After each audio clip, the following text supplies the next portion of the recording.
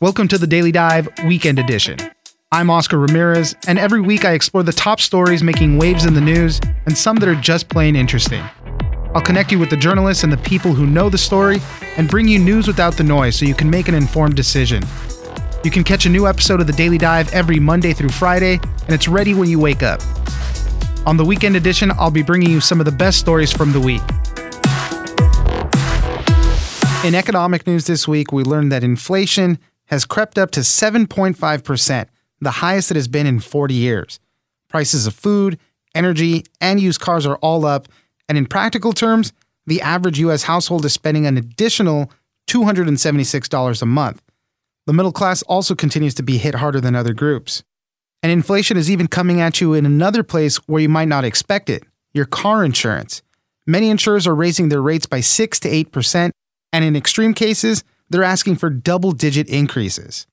For more on how much inflation is costing you, we'll speak to Gwen Guilford, economics reporter at the Wall Street Journal. So if you take the goods and services that the average family spends on in a month, and you take that under 2% inflation, which is about where it would be in normal times, and then compare that with how much they're spending on those same goods and services when it's 7.5%, and that all adds up to $276, which is, if inflation keeps on at the current rate, that adds up to some real money there really fast. Yeah, definitely. So that's the burden on households, and, it's considerable.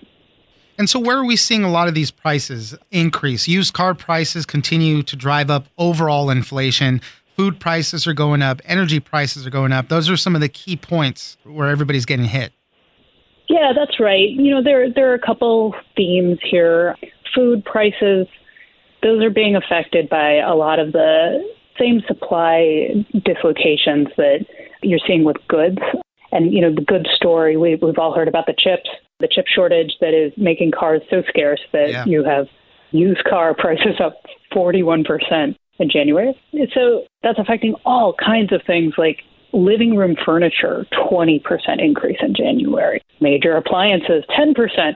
Anything that has to travel long distance, made in a factory, go maybe over the ocean, and then get unloaded at a port, loaded into a truck or a train. It's just the costs are piling up throughout the supply chain. And that's really filtering through to customers in a way that we haven't experienced, as you noted at the top, in decades. Yeah.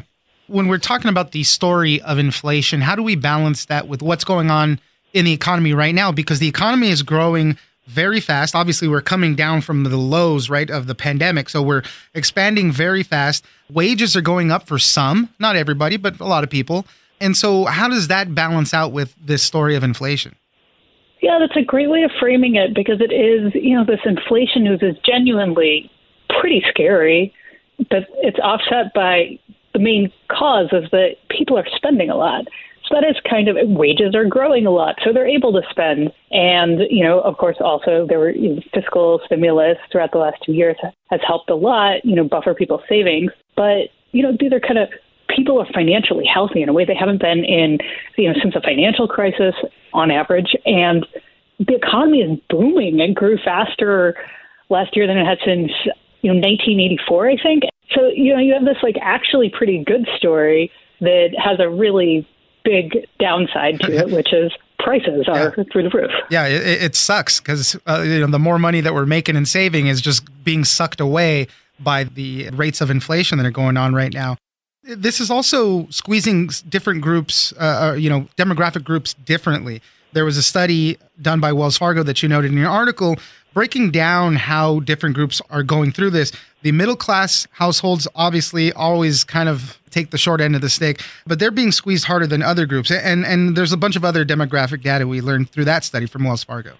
That study did a good job of breaking out how this pain from inflation is distributed across different demographic groups. And I should say that the $276 a month, that figure came from Moody's Analytics. So this Wells Fargo study, kind of slices things a little bit at a finer grain, and you get some kind of interesting differences there. Now, a lot of these differences have to do with how much of your spending basket is typically devoted to cars and buying a new car, buying a used car, and gasoline.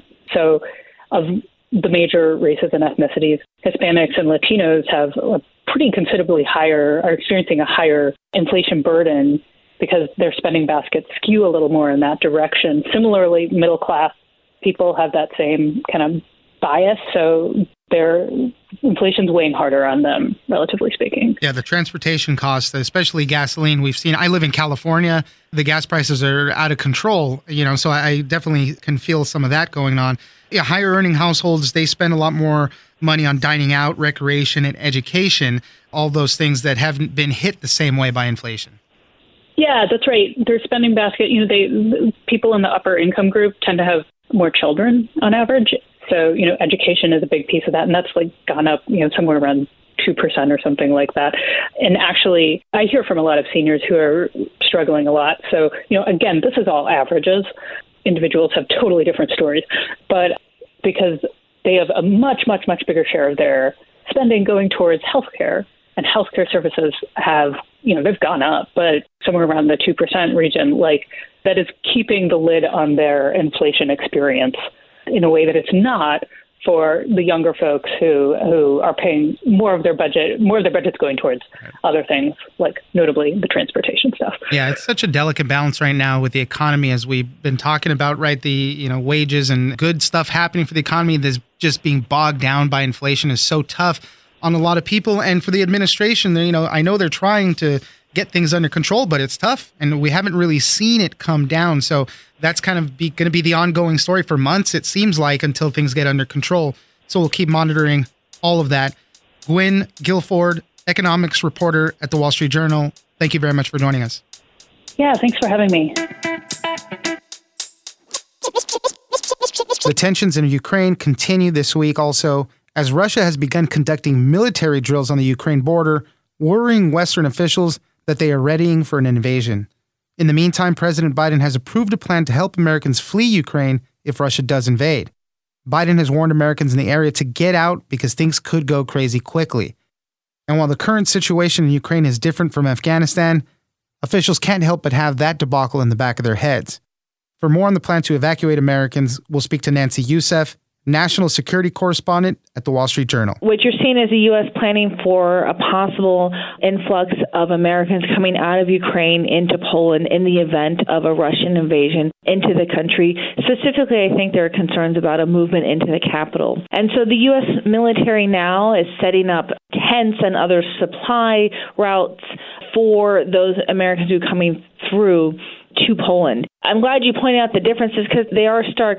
One of them is that the president has said that U.S. forces will not enter Ukraine, whereas in Afghanistan they had been there for 20 years. The other difference is where in Afghanistan there were very limited routes out short of air. There are numerous land routes by rail, by road that Americans can leave from. The similarity, I think, is that, Afghanistan was just 6 months ago, and the evacuation, I think the images of that evacuation are really seared in people's minds. And many of the military commanders who'd be involved in helping Americans out of Ukraine were instrumental in the U.S. effort in Afghanistan. And so I think for a lot of people in the military, when they were looking at the sort of lessons learned, they thought it would be applied to future generals and future conflicts, not that they would be in a situation where they would have to apply those lessons a few months later. Right away, exactly. So we got about 1,700 troops being deployed to Poland. And you made that point, right? None of them are allowed to go into Ukraine, do any action in there.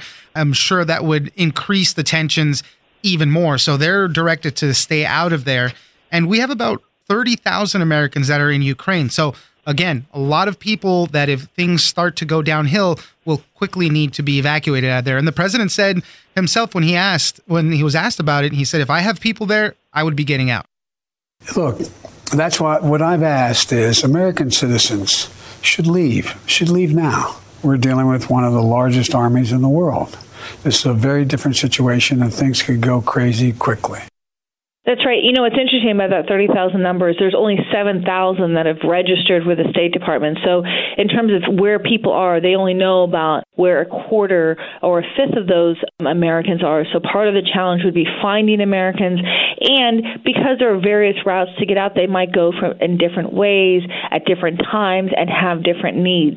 And so one of the challenges in sort sort of preparing for such a mission is not only does the U.S. not know what Russia's intentions are or the timing of it or the scale of it, but how many Americans and the kinds of needs that they would have in the event of a Russian invasion into Ukraine. As I mentioned, just shades of Afghanistan. The situations are different, but it really illustrates the delicate balance of diplomacy right now. You know, if people start evacuating early from Ukraine, it could signal to Russia that, you know, there's no more diplomacy. Everything's going haywire anyways. Why not just go in? And, you know, so it's that delicate balance that really needs to be played here. And again, we don't want to be stuck in a situation where people are stuck if fighting starts.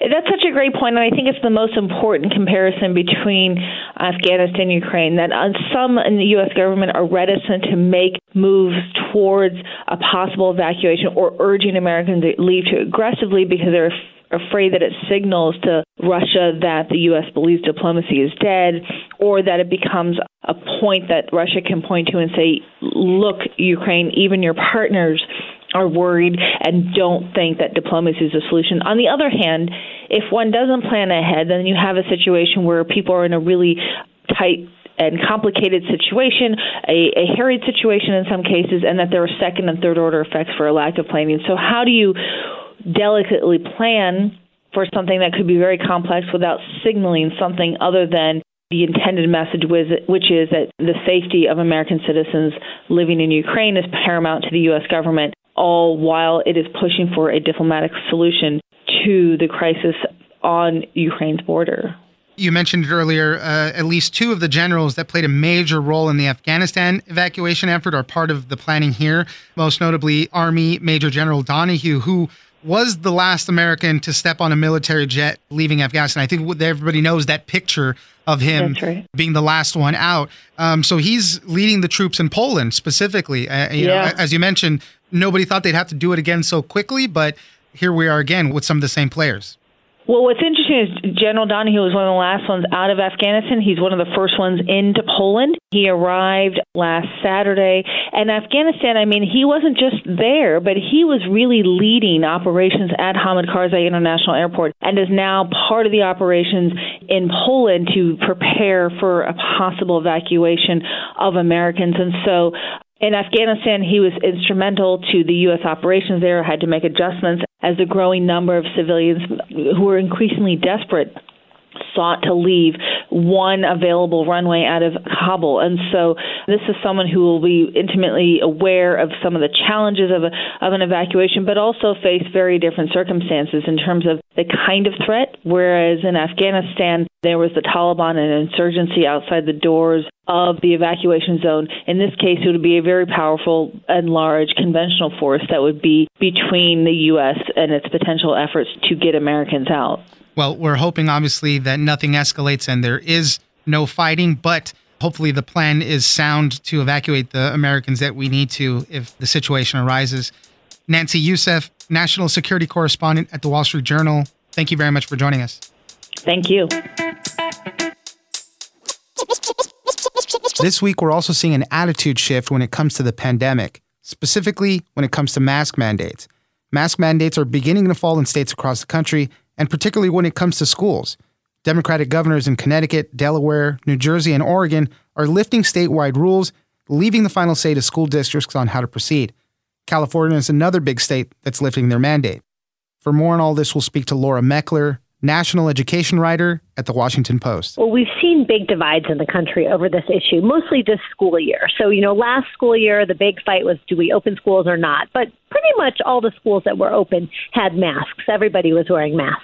But when we saw the beginning of this school year back in August, we saw right from the get-go that there was a big, big fight over whether kids should have to wear masks or not. And what we had 10 or 12 Democratic-led states that were requiring it statewide, and then you had a close to an equal number of Republican states that were trying to essentially ban mask mandates, going the other direction, saying school districts are not allowed to require mask mandates. And then in the middle, a bunch of states that left it up to the districts. So, it's always all that pattern that we saw as part of what we've seen throughout this entire pandemic, right? Which is like Democrats in favor of more restrictions, more safety measures, Republicans more sort of normalcy. Well, what we saw this week was Democrats, as you said, in those 4 states, and I think there will be more to come, saying, you know what, we're lifting these statewide rules. It's up to you districts. We don't have the same kind of emergency that we had before. You get to decide, do you want to require masks or not? And we'll see, again, what those districts decide. But clearly, some of those districts are going to decide that they don't want to require them. Right. And a big part of this conversation throughout the whole thing was this fight between a lot of parents that said that, it was too much for their kids. They didn't want them to have to do it. And then teachers unions. Teacher unions played a huge part in this conversation, and they still do, where, they're saying we're glad we're seeing case rates go down, but we want to approach this very cautiously.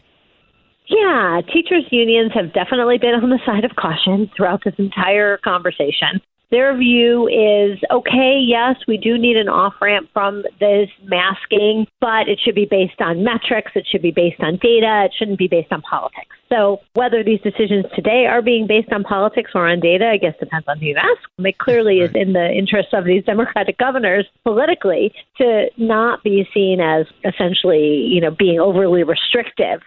But, yeah, so the teachers unions, though, are not full-fledged hair on fire over this, but which they have been at times. Yeah. And they're a little more on the kind of we should be moving more slowly. I think that a lot of them are looking for more guidance from the CDC, which I think the CDC currently still says, masks helps protect people and keep transmission rates low. So they're still looking for more guidance, even beyond what governors are saying. Well, that's the thing that's so interesting about this, right, is that these governors are moving ahead even without the CDC. The CDC rules still say that universal masking is an important, maybe the most important feature next to vaccines of COVID protection in schools. So they are definitely all in still on masking, and yet we see these states moving forward and saying, you know what, it's not a requirement. Districts, you do what you want to do. Yeah, and you talk about some political motivations and whatnot too. California, a state that I live in, we just kind of went through this whole thing at a football stadium with Governor Gavin Newsom and even LA Mayor Eric Garcetti were seen taking pictures without their masks. It was kind of an open air thing, but still, the rules, it seemed like they were skirting the rules. And then very quickly, all of a sudden, we started saying, well, we're going to take away the indoor mask mandate. So there could be a lot of political motivations, but we are seeing case rates drop, so the numbers are trending in the right way. But as we've been talking about, right, a lot of caution going throughout all of it. What are we seeing as far as timelines then with these 4 states? When are they starting to lift their mandates? So in Connecticut, I believe it will be at the end of this month, the end of February. The other states are sort of throughout March. So by the end of March, we'll see a lot of places in this country that haven't had the ability to make this decision, having that responsibility now to make the call. Right. So, and I think that this links up a little bit with the CDC, right? It would be useful for these districts trying to suddenly now they've got to make this decision if they had a little more guidance.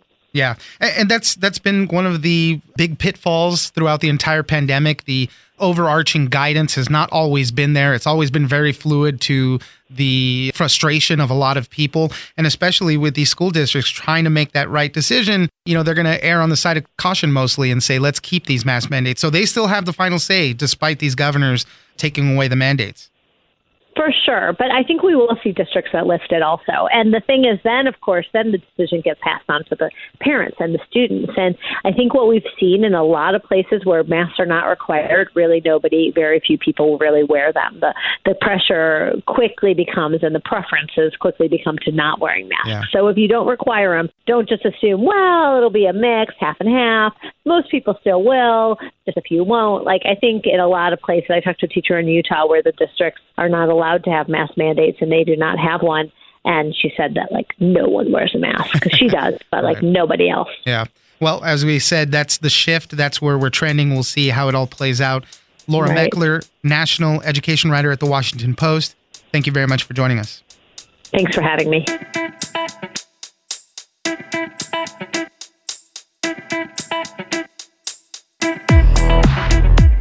Don't forget to join us on social media at Daily Dive Pod on Twitter and Daily Dive Podcast on Facebook. Leave us a comment, give us a rating, and tell us the stories that you're interested in. Follow us on iHeartRadio or subscribe wherever you get your podcasts. I'm Oscar Ramirez, and this is the Daily Dive Weekend Edition.